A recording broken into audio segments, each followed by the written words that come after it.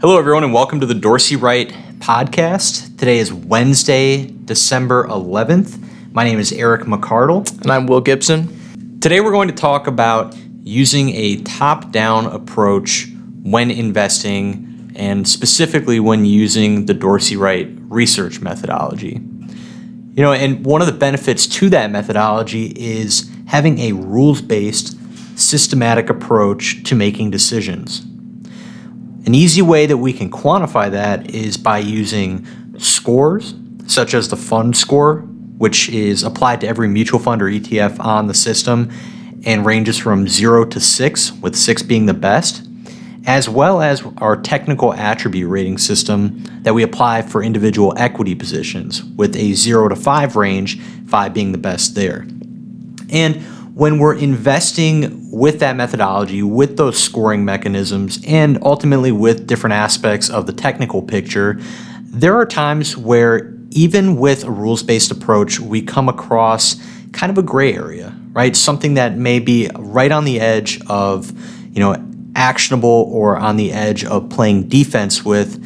And we just want to walk through a couple of those examples and how we might view those situations.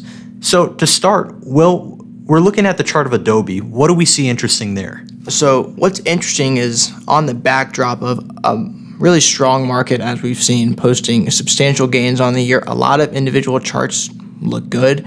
So in specific reference to Adobe, if you pull up the chart, which we'll show, you'll notice a period of multiple consecutive sell signals.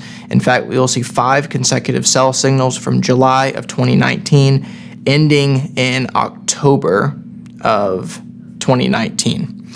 And so if you're looking exclusively at the chart here, you see, wow, this doesn't look like a very strong or favorable technical picture in the near term. So in the midst of that 5 consecutive sell signals, we see that Adobe remained a strong attribute name. In fact, when clicking on that attribute, so if you click on that green 5 right now for Adobe, it'll show the history of the security from an attribute perspective.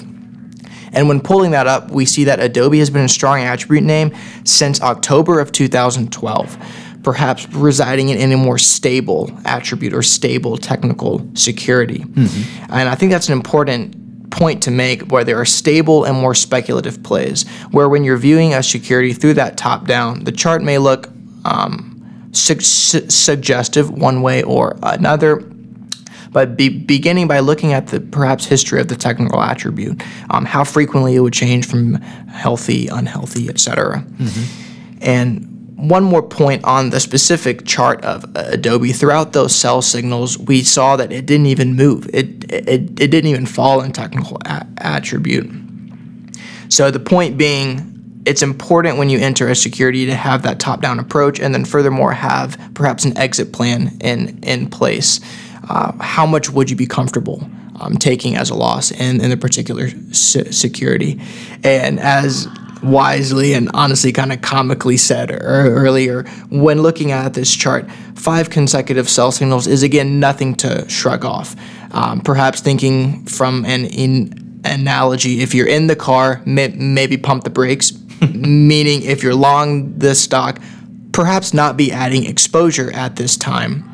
However, from the overall technical perspective, it didn't really warrant something to get out of in the meantime. Yeah, well said. I like the analogy. And I think, you mentioned having a game plan in place for before when this happens, right? Because when the market sells off or fluctuates, as it tends to do, it can get emotional, right? And so I think it's beneficial to have a stop loss or an exit point in mind.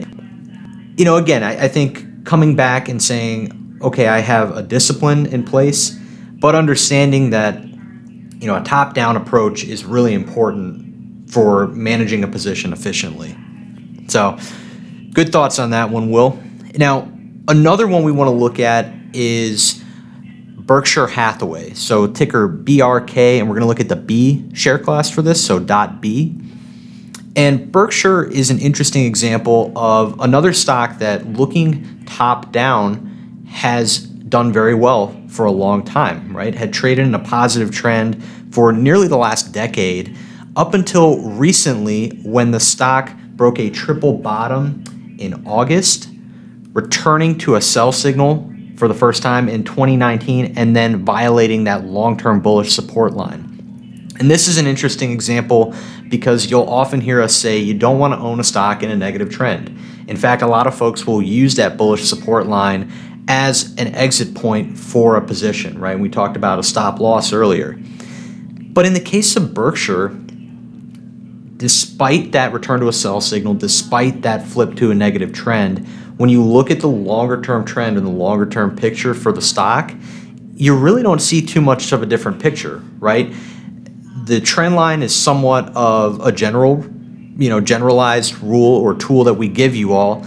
But when you look at this with a little bit of nuance and say, okay, everything seems to be relatively intact, you may have a second thought about the position as far as exiting, right? And so when we look at Berkshire, has since reversed back up into X's, returned to a buy signal with a triple top break at 220, and is a 4 attribute name again with a positive trend, right, with that trend reversal. So, it's important, I think, again, just to kind of have a little bit of nuance. These are some examples that we get calls on occasion, and, there's no, while we like to say that there are rules, right, from the scoring aspect or the trend aspect, sometimes you have to take it with a little bit of a grain of salt, right? Yeah, and Eric, another name that comes to mind kind of on this topic of nuance would be the stock of Coke. So when pulling up the security, you see right now that it's a 345, and the chart itself looks strong from a technical perspective. Been in a positive trend since October of 2010. Now you come in perhaps and you say you're playing the piano with two hands, as we like to say. You got your fundamentals on one side, technicals on the other. You come in perhaps at the beginning of 2019, and the fundamentals check out for you, where Coke is an advantageous buy, we'll say, and then you come in and say, it's a 2 for $5. I can't buy it. Mm-hmm. If that's your process, if you're only owning for attribute, maybe so. But now, on the topic of nuance, you come in and note the chart looks strong despite its perhaps low attribute rating. It has been making higher tops, lower bottoms, and in fact, it just returned to a buy signal in June of 2019. So suggesting that the stock still holds technically, even though it hasn't translated through perhaps to that overall TA rating yet. And I think, Eric, you have some more thoughts on that as well, right? Yeah, and I mean, one thing to consider, you mentioned returning to a buy signal in June, and the stock was at that point testing an all-time high, was still a 2 for $5, right? And when we look under what's actually driving those technical attribute ratings, the points that we're missing out on are the relative strength components. So you think about relative strength, and the denominator or the benchmark that we're comparing a security against is the S&P 500 equal weighted index. So having that bit of knowledge and understanding that that is an index that is more price return rather than a stock like Coke that has a 3% yield, perhaps more total return investment, it's apples to oranges in a sense. And again, it's with the technical attribute rating, that's more of a general tool to try and give you something that can easily score across the site and make decisions very quickly and efficiently. But when you look at Coke and you say, okay, knowing that this is a growth and income play, perhaps my benchmark might be better served as something that's more growth and income oriented, such as a blended 60-40 product or index, or something that is maybe more akin to a basket of stocks that Coke might fall into, right? So a dividend paying group. So again, back to your point, you look at the longer term technical picture, the stock is strong, it's reaching new all-time highs, eventually exceeding those highs, trading in a positive trend on a long-term basis. And this looks like a winner, right? All things considered, you have a client who comes to you and says, hey, I like Coca-Cola, and you pull up the chart and look at it and it's a 2 for $5. Well, that's okay, right? We take that longer term picture into consideration and adjust to incorporate a little bit of nuance and make the right decision for the client. So like anything, right, it's helpful. These are some of the conversations that we're having with you all where, not everything is going to fit into a box, and that's okay. And we want to be honest about that and talk about ways that you can, accommodate your process to have a little bit more of a, let's say, reasonable approach two positions that are in the gray area, right? So, Correct. Yeah.